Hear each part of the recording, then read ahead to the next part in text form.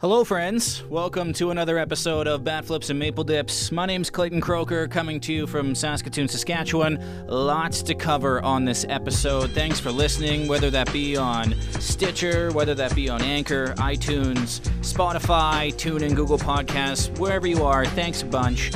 Thanks for liking us on the socials, especially Twitter at BFMD Podcast.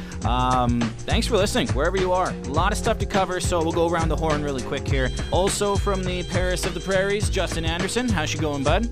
It's going well. Just rushed home from work to join you guys in the episode. I'm just happy to be here. Life of a salesman, hey? Joining us in the Maritimes, we got Patrick Marsh. How's it going, bud? It's going fantastically. Baseball is back. Yeehaw! That's what you guys say in the prairies, right? Oh, yeah. Sure. Yeah. Say it all the time, every man. day. Yeah. Just like you guys hunt for lobster every single day. We say yeehaw and farm canola every single day, each and every one of us. This episode, by the way, is brought to you by Old Milwaukee because it was the one beer that was in my golf bag. Have you guys ever had those straggler beers or anything in your golf bag? How warm is this Old Milwaukee? Oh, it's not great, man. It's pretty room temperature. On this episode, by the way, we're obviously going to be talking about the Marlins. That's just a complete shit show.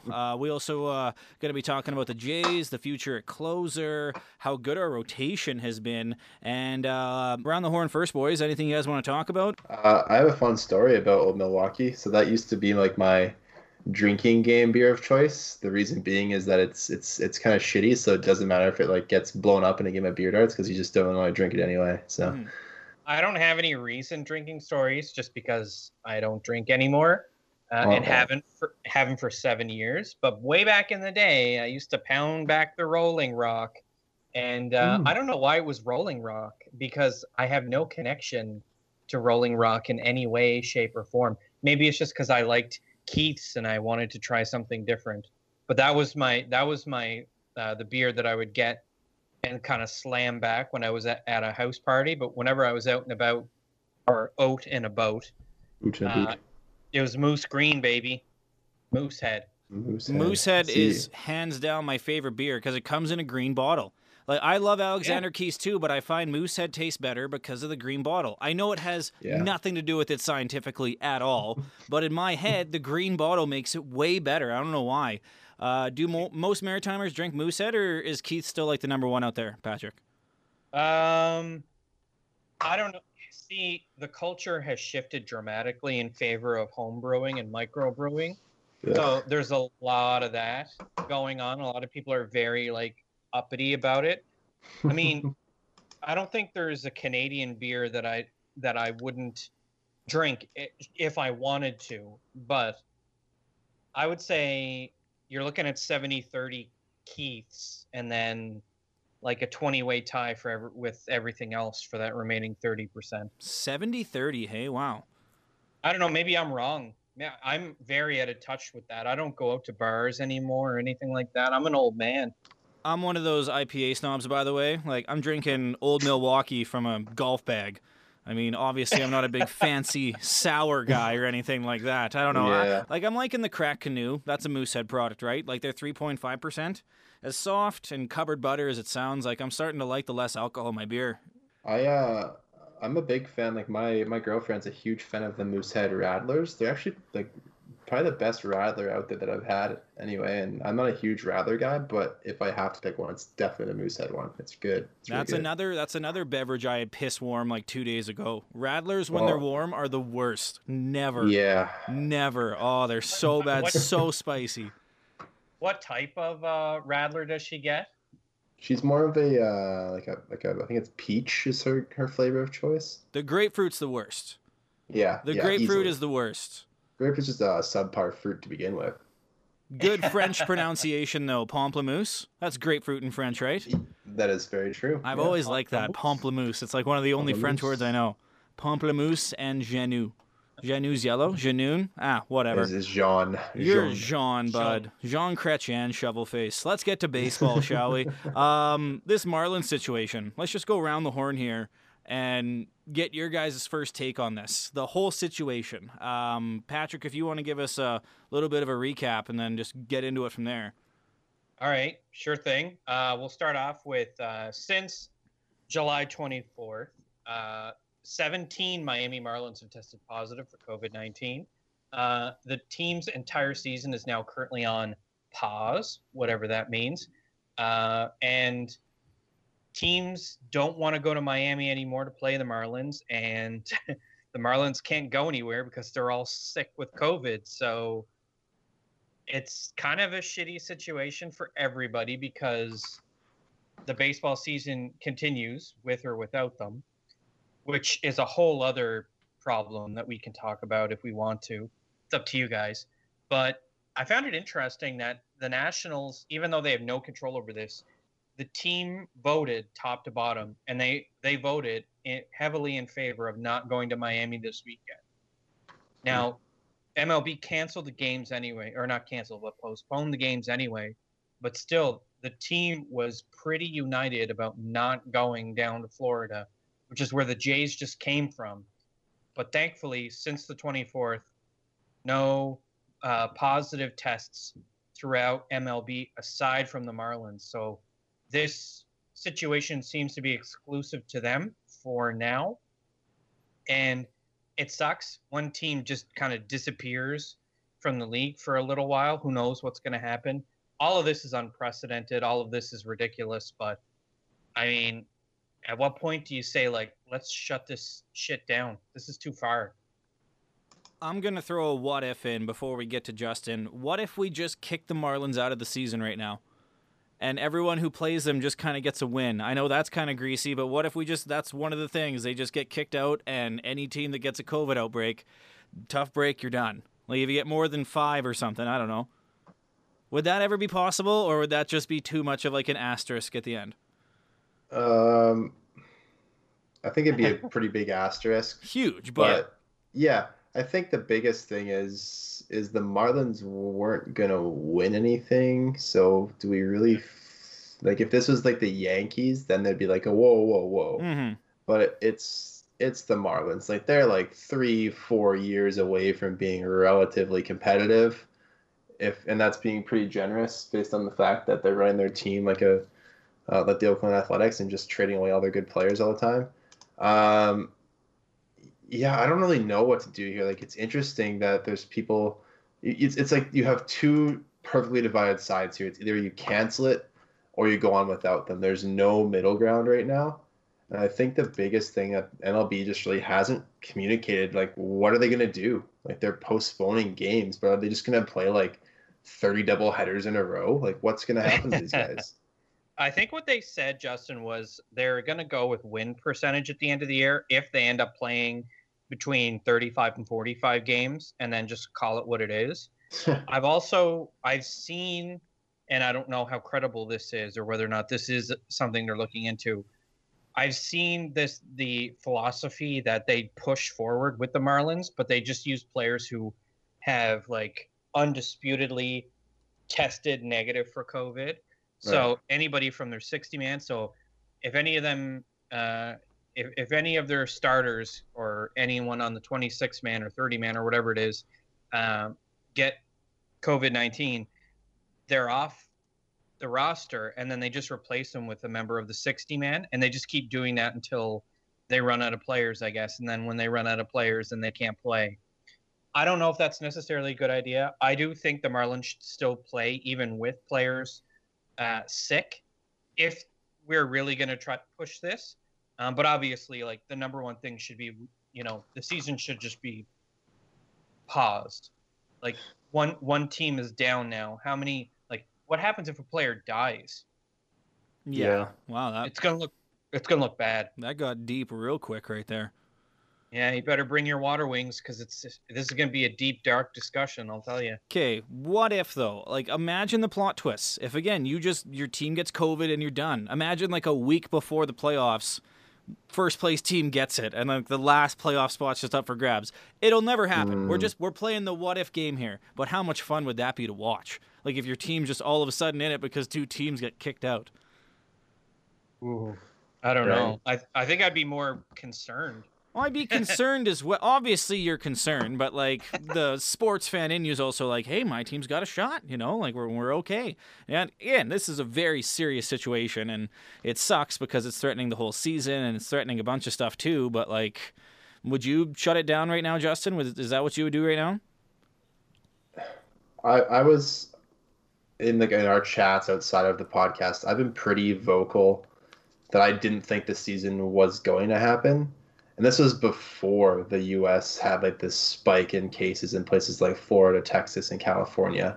I'm pretty I'm glad that there's baseball, but like I would not be sad if this season just ceased to exist just because of the like future ramifications. I mean, I love that we're able to develop some players and that Nate Pearson's going to come up tomorrow. We're going to talk about that. But I just think this season's a complete waste of time anyway. And I still think there's like a 20% chance we get to the end of this thing with playing a full baseball season. Like I hate to be like a negative Nancy, but like the realist in me just thinks that it's not going to happen. Something's going to go wrong where we're going to have like 3-4 teams who can't play, and then they're just going to be like, okay, we're just washing this. It's going to be done. Okay, so you're 20%. Patrick, what would be your number? What do you mean, like a percentage of whether or not this season finishes? Yeah, the chance that they actually go ahead and finish the season. 1%, because I don't want to be 100%. I don't want to be like fully wrong, but I would say this is going to get worse long before it gets better. So I'm going to say 1% chance the season actually continues, which I don't want to be a negative Nancy. I love baseball. This is why we do a baseball podcast. Baseball's back. It's fun to watch, but we have to draw a line somewhere as far as the utility between human lives and entertainment. And I think we've already crossed that threshold, and it's really going to be up to the commissioner, who has done a pretty piss poor job, in my opinion, of handling this situation.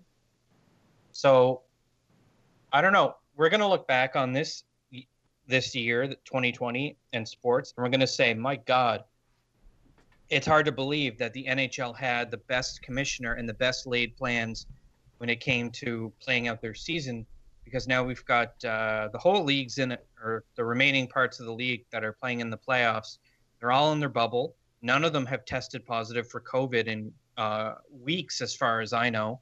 And they've already started playing games. Nobody's getting sick, and it's actually going to work. Go figure. Yeah, if you would have told me that Gary Bettman's plan would have worked out the best before this, I probably would have put money against it.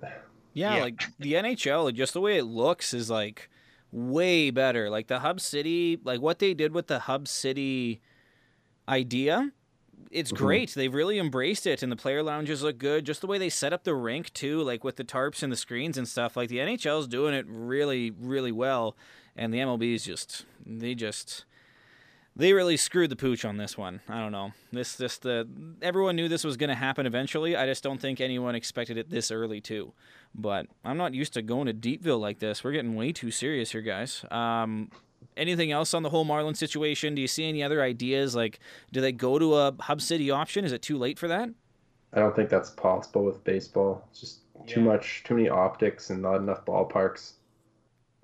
You'd have to play like 5 games a day at PNC Park or the Great American Ballpark. It would just be like stacks of because even assuming a baseball game lasts 9 innings exactly, and it gets like 2 hours and 59 minutes or whatever the F Rob Manfred wants it to be. Let's assume that they are all 3 hours. You would have to have like 8 baseball games a day for the 24 hours in order to fit the schedule in, unless you were to just say, fuck it, we'll do a round robin tournament where everybody plays everybody once, and then the 2 best records from both leagues just play in the World Series. But even then, It's still pushing it, because you're still talking about hundreds of players from hundreds of different cities all across North America and Central America, and then you're putting them all in one place, and then you're hoping that they all have the professionalism to stay in their individual hotels and not go out and philander in whatever city they're in.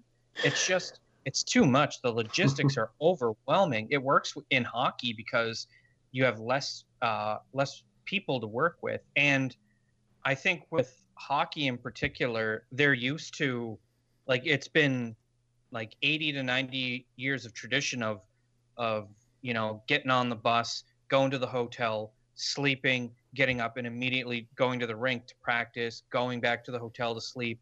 Like, hockey is a little bit more rigid with its structure, while baseball, is a little more loosey-goosey, it seems. This is why the kick 'em out option would be good, because no one would want to be leaving the bubble if they knew that if someone got COVID, they were kicked out of the league. Plus, only the Marlins have it. So, like, that's one positive. I'm trying to bring some positivity here. Only the Marlins have it. No other team is tested for it. So if we just kick them out, forget about the Marlins. Fuck the Marlins. Sorry, Justin's mom. But fuck the Marlins. They're done. They blew it. So we just kick them out. Sorry, you weren't going to win anyway. Let's call a spade and just resume the season. It would be weird. It's not going to happen. But I don't know. Does it not seem super far-fetched or no? It doesn't not make sense. Just saying, fuck the Marlins, man. If we just kick them out, then we can just kind of keep going and see if it'll work. Because no one else has tested positive. Maybe they all just kind of stay in their hotel after that and just be like, hey, no, we can't leave. We don't want to get kicked out of the season. I don't know. Maybe it'll work, but again, probably not. You guys want to get to some Blue Jay stuff here? I say Let's so. do it. Ken Giles, shut down indefinitely. The I word, never good. Especially when it's his forearm and it's his pitching arm. What do you guys think of our closer options now that Ken Giles is no longer really an option for the next little bit? Justin, let's go with you. Sure. Well, yeah, obviously big blow, guy that we have been debating whether to trade or extend. So this definitely puts a damper on that. We won't be able to do either at this point. And yeah, the I word, like you said, indefinitely in a 60-game season where you've already played, 4 games and playing 5 today. There's not a lot of time for a guy to be hurt. Like, if he's out for 20, 30 days, that's half the season. Yeah. How do you, and like the trade deadline is August 31st. He's got a month to get healthy so we can decide whether we're going to try to trade him or keep him and risk him leaving in free agency. So it sucks. I think the best options, and when we saw Anthony Bass close a game, and the only other guy that I can think of who I'd want to see in that role is Jordan Romano, who has really turned himself into a Ken Giles by scrapping his changeup and just going fastball slider this season, and he's looked really, really good. So I think those are our 2 best internal options. If they put Rafael Dolis out there, I swear I will flip my lid. Why?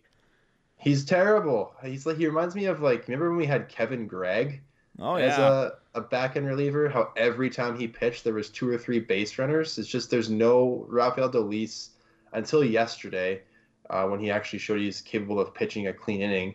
In Tampa, those 2 games he pitched in, my God, I thought I was sweaty because it was hot in my room, but no, I was just sweaty because he was stressing me the fuck out. It's terrible. You know why Kevin Gregg was bad? He has 2 first names. You can never trust a guy with 2 first names. Never trust a guy with 2 first names. Never trust a guy with 2 first names. Too, like you're always so worried about. Bad combination. Patrick, who are you picking to take over for closer?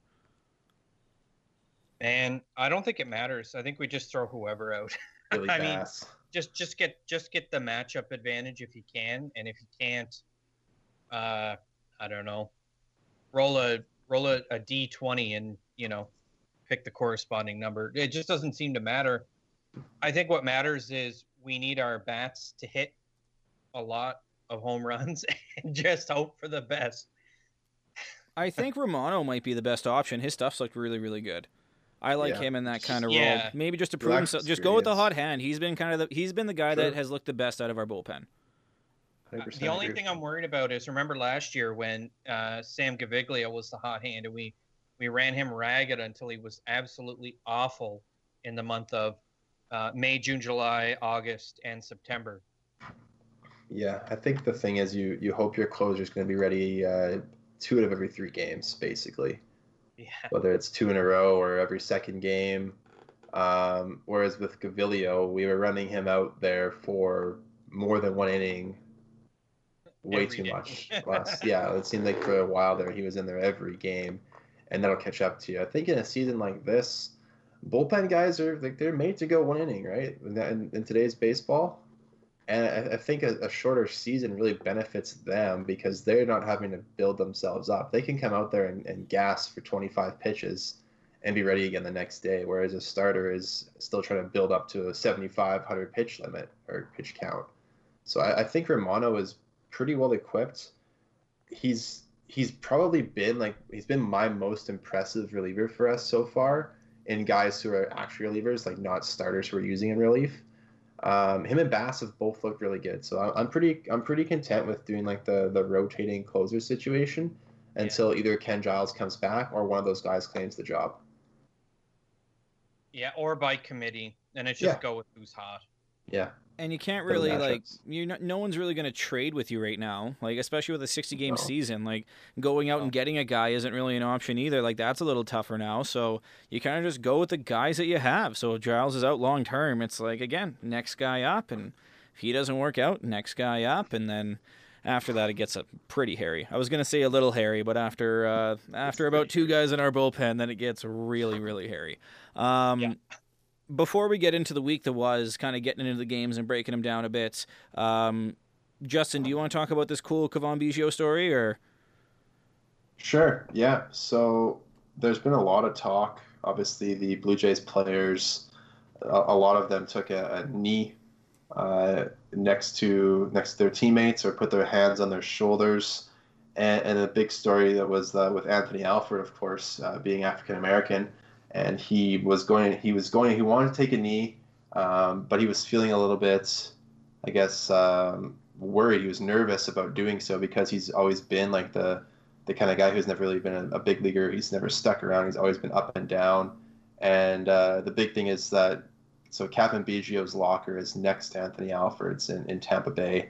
And Biggio really recognized that Anthony was, I guess, hesitant of taking the knee and drawing attention to himself. So he turned to Alfred and asked them that, hey, if I do it with you, will you feel more comfortable doing it?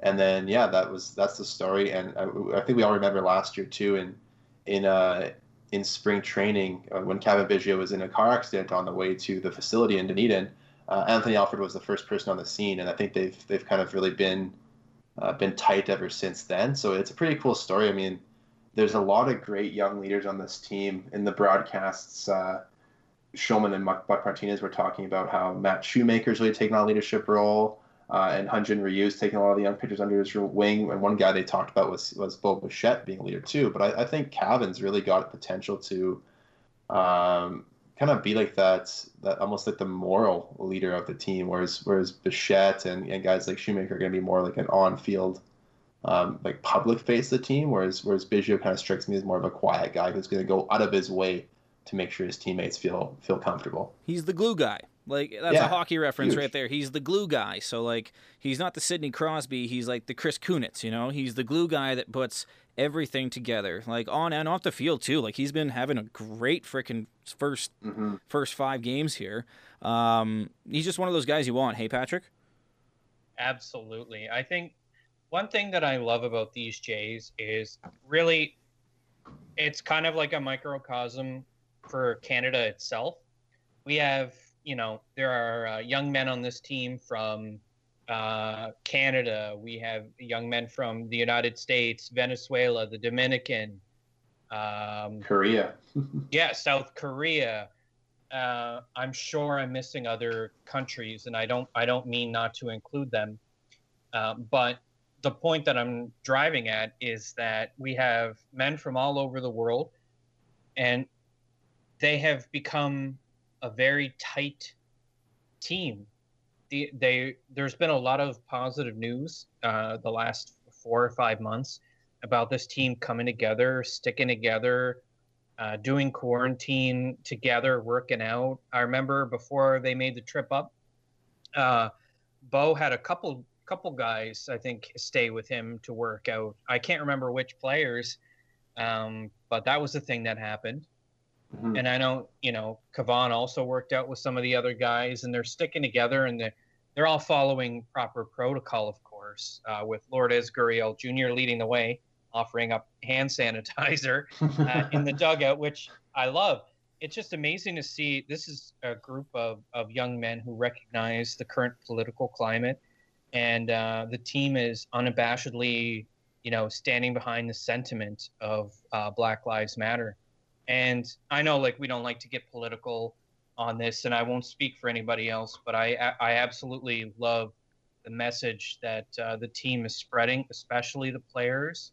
Um, a lot of them going around, they're just like the Leafs going around with the T-shirt, right? Mhm. Black Lives Matter, and it's great to see, and I love the fact that the team is, for lack of a better phrase, I'll use the old cliche, a cultural melting pot. I like it. Before we talk about the first couple games here, do you guys see who's playing left field for Washington today? No. Emilio Bonifacio. Yeah, Boneface. He's still in the league? He's around. Man, blast from the past. Like, I was just on Twitter and I'm like, whoa, wait, Emilio Bonifacio? He hit 286 in AAA last year, 36 RBIs, hit a 353 on base percentage. But yeah, he's still got it. I wouldn't say got it. That's for sure. I mean, those are AAA numbers. That's iffy. But like, not bad. He's still there. And then that's another random J that is just still around. You see them once in a while where you're like, oh yeah, he was there. That's like 5 years ago. Week that was. You guys just want to talk about the first game of the season and how awesome it was? Like, Justin, let's start with you. What was your impression of the season opener? Sure. Yeah, I think a bit surprised at how shaky Ryu was. He talked about it afterward the game. He was actually pretty nervous to make his first start with the Blue Jays. So I guess that's a good thing. He wanted to make a good first impression. He did a great job of battling. Obviously, his control wasn't quite there, but he really, really battled that game.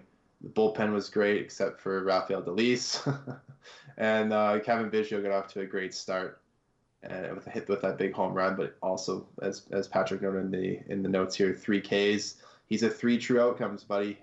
He's going to be a walk, a home run, or a strikeout a lot of the time. And then our boy Vladdy Guerrero looking good at first base, but as he's been doing for his whole big league career, just hitting scorching ground balls right at infielders all the time. He's got to get that ball in the air. Patrick, what about you? Season opener, what'd you think of it?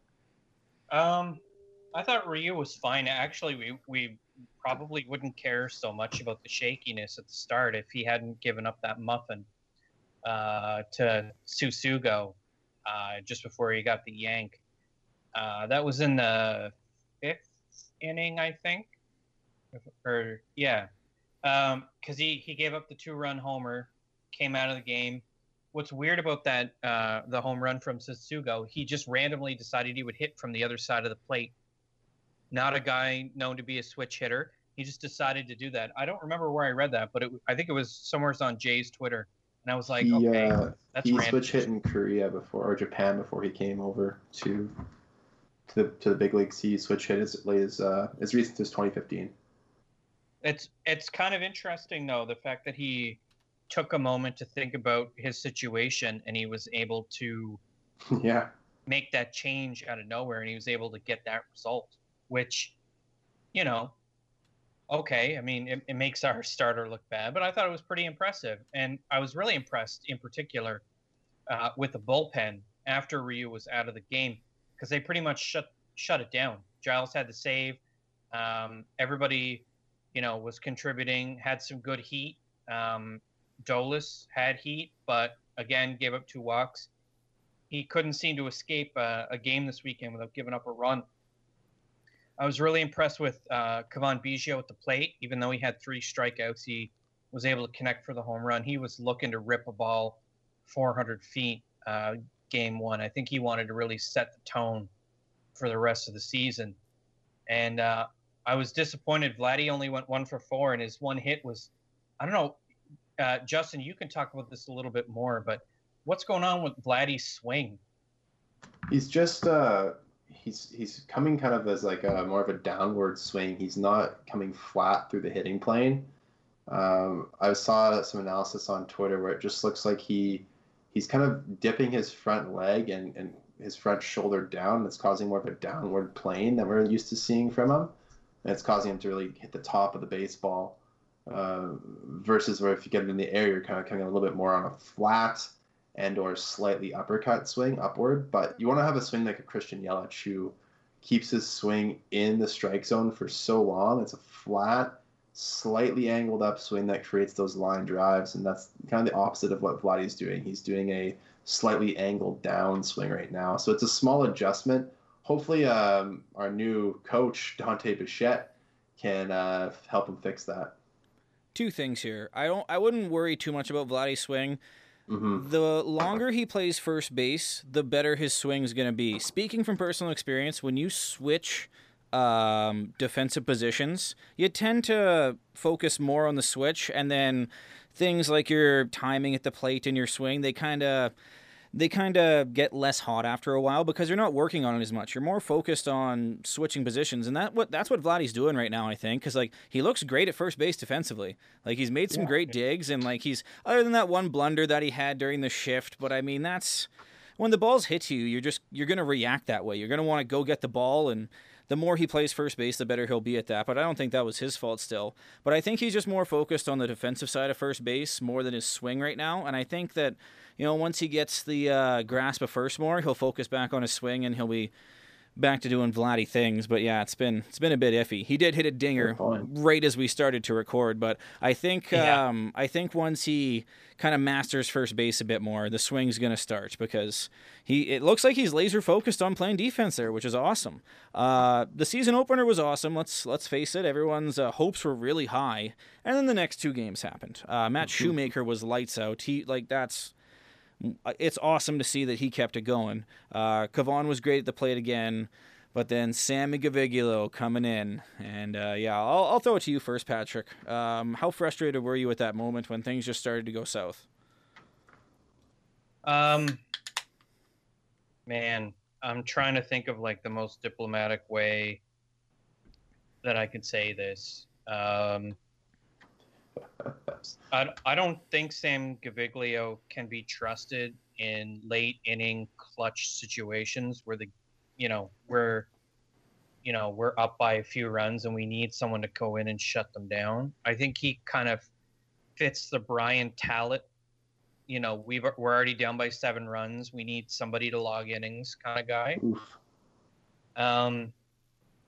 I just think his game has declined so rapidly since last year that he just doesn't seem to have the stuff.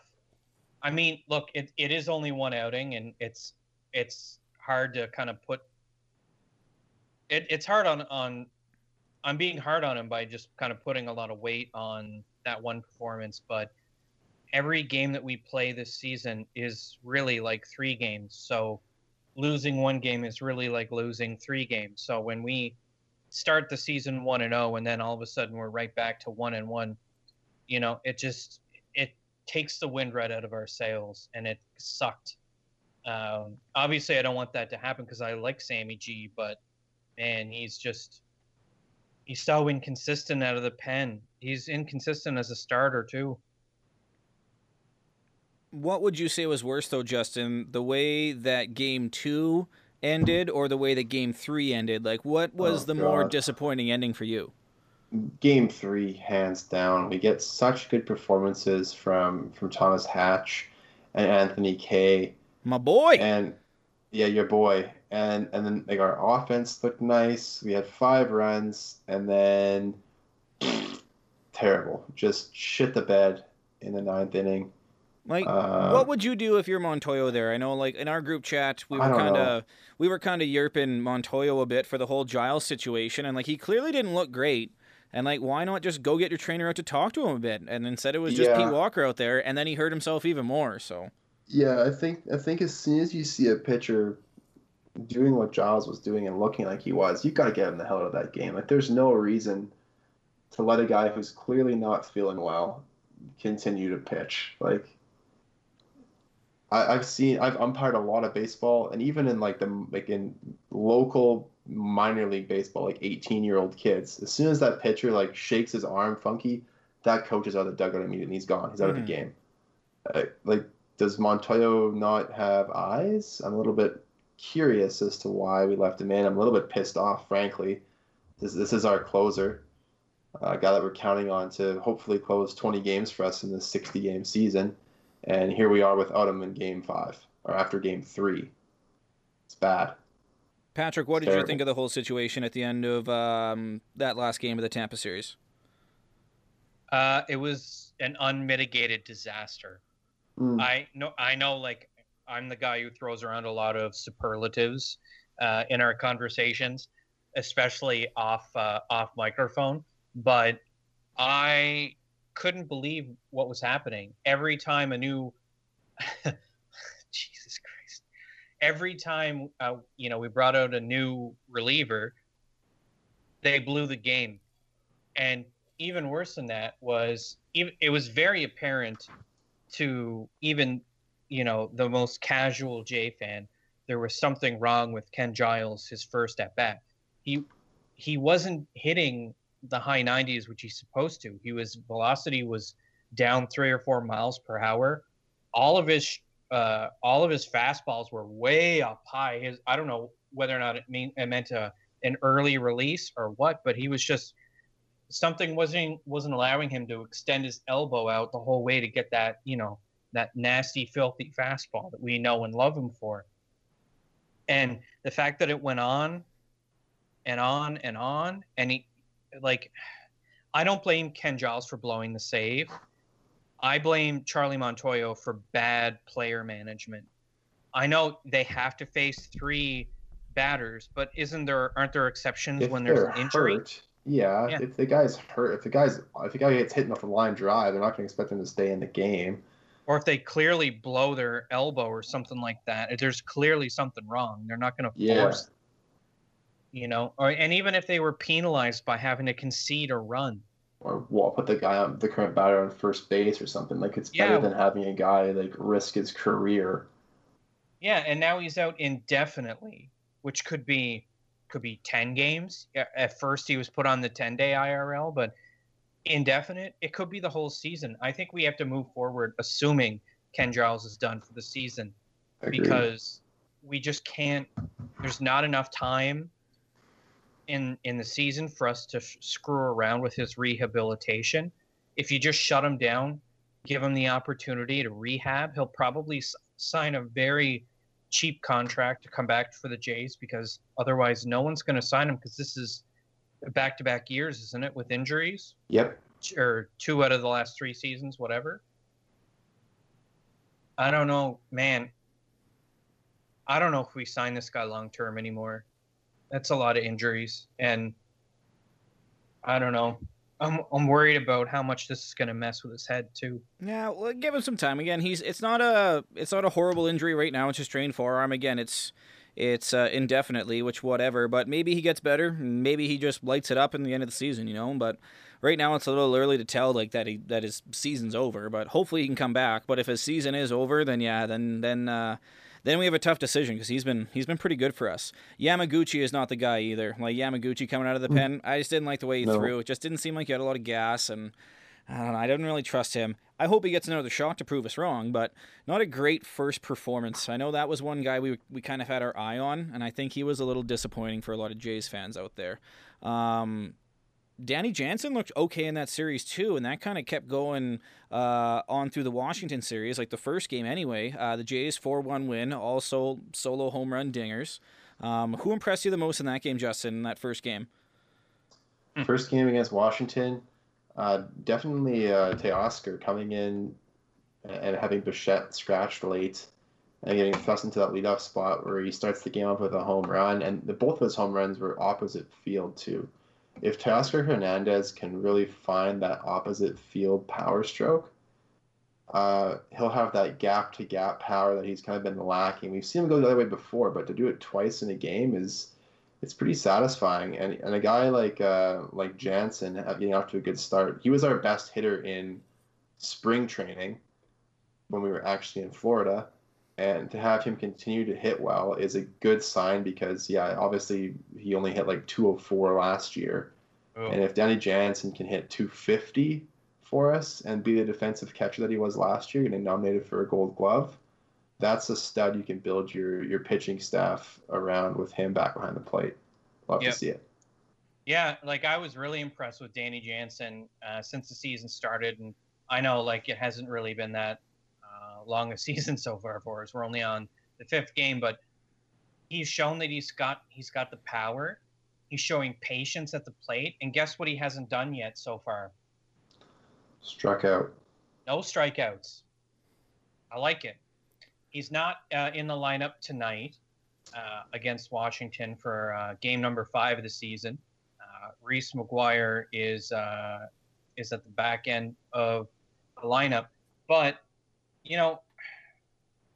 Danny Jansen was due for some good fortune, I think, and he's already an all-star caliber defensive catcher, and now he's starting to put together the hitting, and maybe he will be like the next Russell Martin, which for us was, for several years, Martin was our guy behind the plate, and we could trust him, to get somewhere around 30% caught stealing percentage and backstop a game and be a good leader when it came to the, the pitching staff.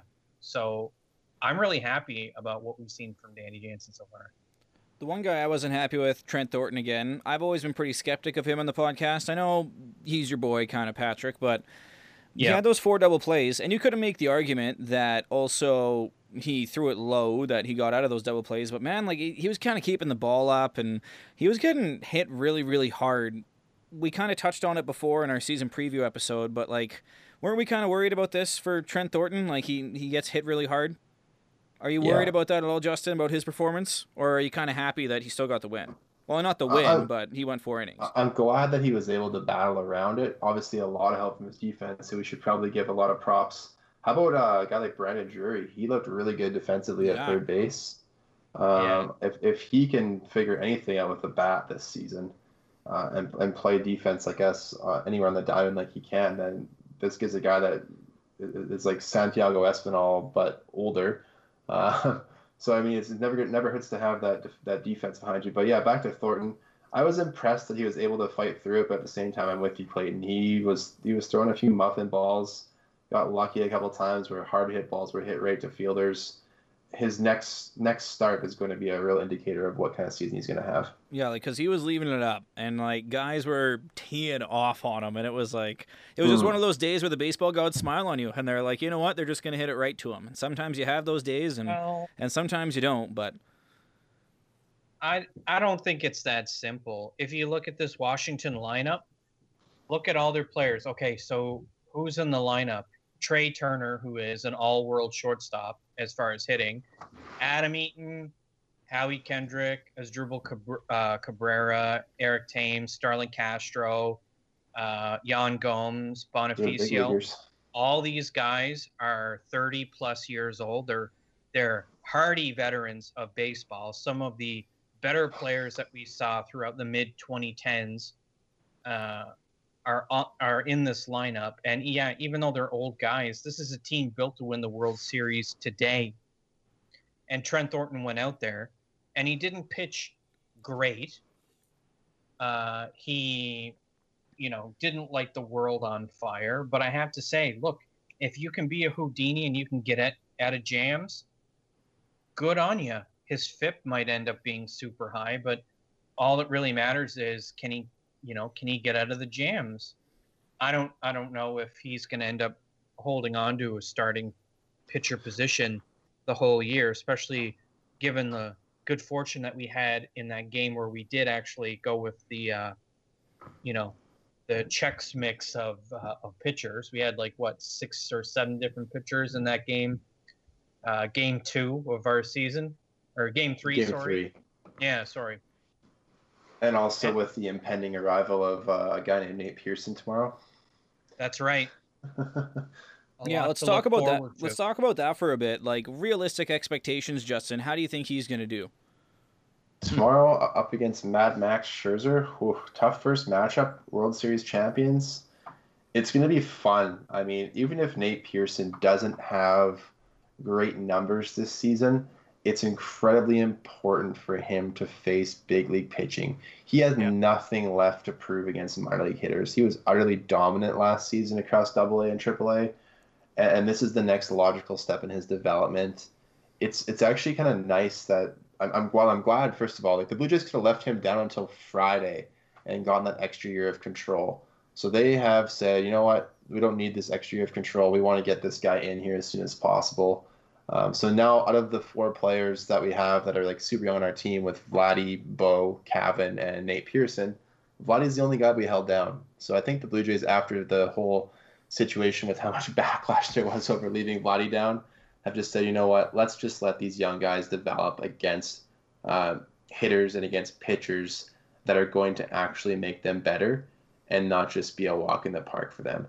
I'm expecting, if Nate Pearson can make, 8 or 9 starts this season, pitch 60 innings, that's going to be a great stepping stone for him. If he can go 5-6 innings a start, that's what I'd love to see. I'd love to see the walk numbers below 3 per 9 innings, and probably the strikeouts are going to be up near 10 or 11 per 9. That would be like best case scenario for me. I don't really care what his record is or what his ERA is, as long as he can keep the ball down and have good command. That's what I want to see from him. Patrick, what are your expectations for Big Nate tomorrow? I don't want to be a pessimist, but I will say my hope for what happens tomorrow is that the Nationals field their absolute best lineup they possibly can. So give me the red hot Kurt Suzuki behind the plate. Give me Juan Soto. Get him in the lineup. Hopefully, he's out with COVID. Yeah, he has COVID. I know.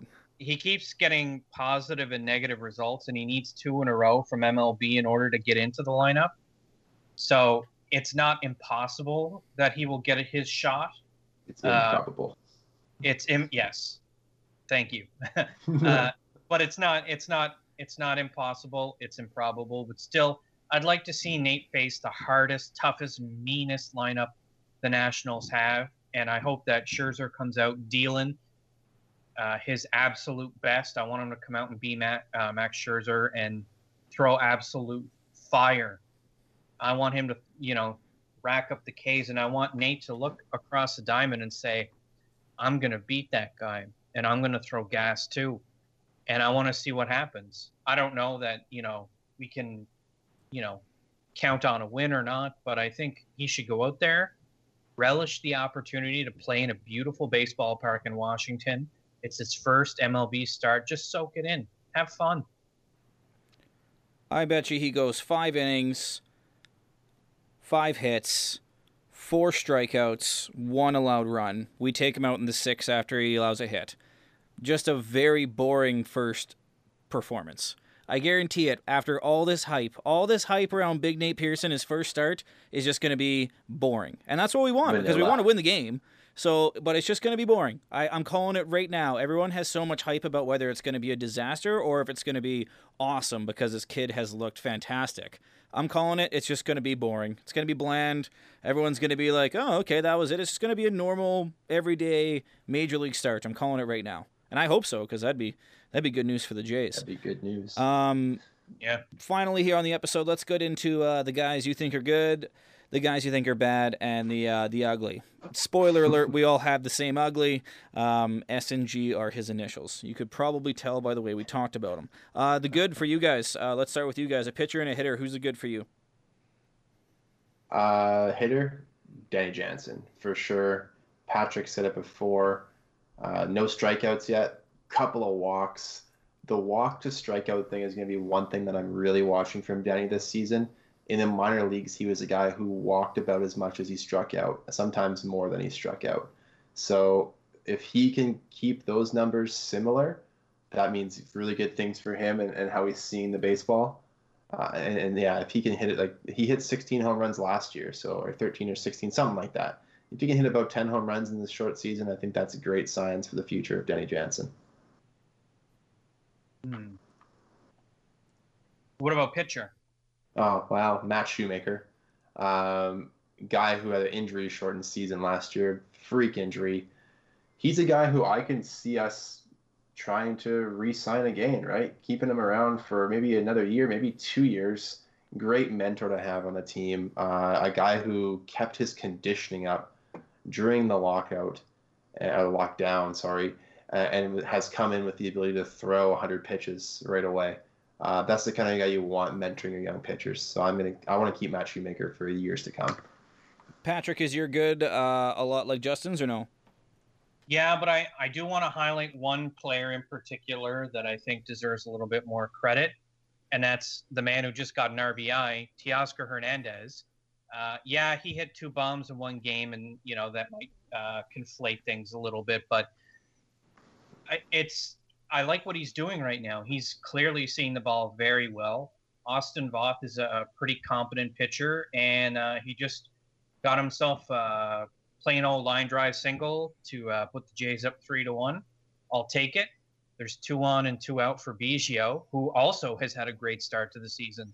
So it's kind of good, though, that we're seeing players who aren't named Bichette and Guerrero step up at the plate right now. And I'm really pleased, too, to see that both Danny Jansen and Reese McGuire have shown that they have power, because we need those late spots in the lineup to contribute, especially to kind of slow games down a bit and turn the lineup around to get the big boys back up to the plate. Okay, what about the bad for you, Justin? Pitcher and a hitter, who have been the bad? Okay, the bad, I'm going with Rafael Delis. I was excited about this guy who had big experience, looked really good overseas the last couple of seasons. And he's just come in and just looked completely out of place and completely overwhelmed on these big league mounds. I do not like what I've seen from him. Just works way too slow, doesn't have any rhythm. He's the kind of guy I could see as DFAing in 2 weeks if he keeps this up. On the hitter side of things, I think the only obvious player here is probably Vladdy. I know it's probably gonna be a common answer, but just the fact that he's struck out 4 times, hasn't taken a walk yet.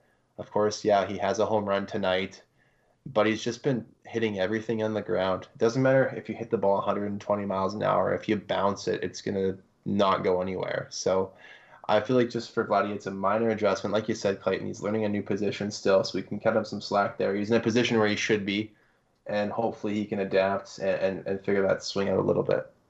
I really want to see more from Derek Fisher. I know, that's asking a lot, but because he's in a bad spot to start with, right? With Grichuk getting hurt, we don't, who knows how long he's going to be out for. Good point. I know Grichuk is not on the DL or the IL, sorry, because he's on the bench tonight. Yep. As is Fisher, as is Anthony Alford, who also has no hits. So I'm putting everybody who's in the outfield who's not Randall Grichuk and Teoscar Hernandez on Gurriel. Well, yeah, Gurriel's had a good night tonight. A good season so far. Yeah, no, I'm really happy with Gurriel. I think he's I still think Gurriel should be mentioned in every conversation where we talk about the big boys, the Biggios, Guerrero, Bichette. I think Gurriel belongs in that little squad there. And I'm disappointed. I know it's only been a few at bats, but Santiago Espinal still doesn't have his first hit, and I'm getting tired of waiting on the edge of my seat for that. I really want my guy to get that hit. And then for the ugly, can we all agree, Sammy G? Do we want to get into Sammy G? What are your final thoughts on Sammy G here, boys? I think we talked about him enough earlier. I'm done with him until he figures his shit out. I want to say one thing positive about Sammy G, and that's that even though last year was a bad year for the team in general, he still gave us close to 100 innings. And even though his ERA was 4.61 last year, he is a durable arm, and I really hope he turns it around. I don't know that he is, but let's hold out hope that maybe he's got something left. Well, that's it for me, boys. You guys have anything to add at the end? Did we not cover something we want to go back to, or we got a few minutes? I don't know. Well, let's talk about the game that's currently going on right now. It's 3-1 Jays. We're going into the bottom of the fifth. So far, the bats haven't looked great, but they've certainly looked better than the Nationals, who aren't really getting very much of anything from anybody who's not Trey Turner or Adam Eaton. Everybody else, well, Starlin Castro has a hit, but everybody else, all them old guys, they're not doing what they're expected to do, which is get those clutch hits. Tanner Roark has been very good. He's only given up 3 hits across 4 innings, 1 earned run, 4 strikeouts, though, against a hardy, veteran Washington team. This is what we expected from Roark, an inning-eating monster who will come in, soak up innings. I'm hoping he'll get to the 6th tonight. That'd be perfect. And, just keep dealing. Keep doing what he's doing. Justin, what are the chances we win this game? We don't want to jinx it or anything. We always jinx it when we record during a game. Whenever we're like, oh, we're up, and then we always end up fucking losing. Sorry, Justin's mom. Do you think we're winning this game? Yeah, we're going to win this game. You heard it here first. Guaranteeing a win, so we're going to blow it now. Yeah, almost certainly. Well, that's I like it, boys. Our chances. I think we have a good setup for the bullpen tonight. Hopefully, we can throw out the same guys we threw yesterday, minus Rafael Delis. He can sit in the bullpen. I think that's it, boys. Thanks for listening, whether it be on Anchor, iTunes, Spotify, TuneIn and Stitcher. We're there too. Google Podcasts, of course. Thanks a bunch. Hit us up on the Instagram and the Facebook and the Twitter, though. More so the Twitter. Jay's Twitter's great. We love Jay's Twitter. We're always interacting, so make sure you add us at BFMD Podcast. Tell your friends. Give us a review. For Justin, for Patrick, my name's Clayton. Have a good one. I get the goodbye song today. Very underrated song. You guys might know the group Chromeo. They got a lot of, popular songs and kind of top 40 songs. This is a deep cut from them a little bit. It's called 045s. It's a really, really good tune. Hope you like it. Go Jays, go. See you later. Dudes will step to you with a corny line, asking for your name, saying, what's your sign? You turn around like, boy, quit talking to me. Yeah, he could pick you up in a limousine. Just worry about more important things. Boys are not committal, always in the middle. It bothers you a little, bothers you a little. Why can't we be like mom and dad? You don't want to settle, but didn't you get the memo? You only get a date if you're walking in stilettos. This is enough.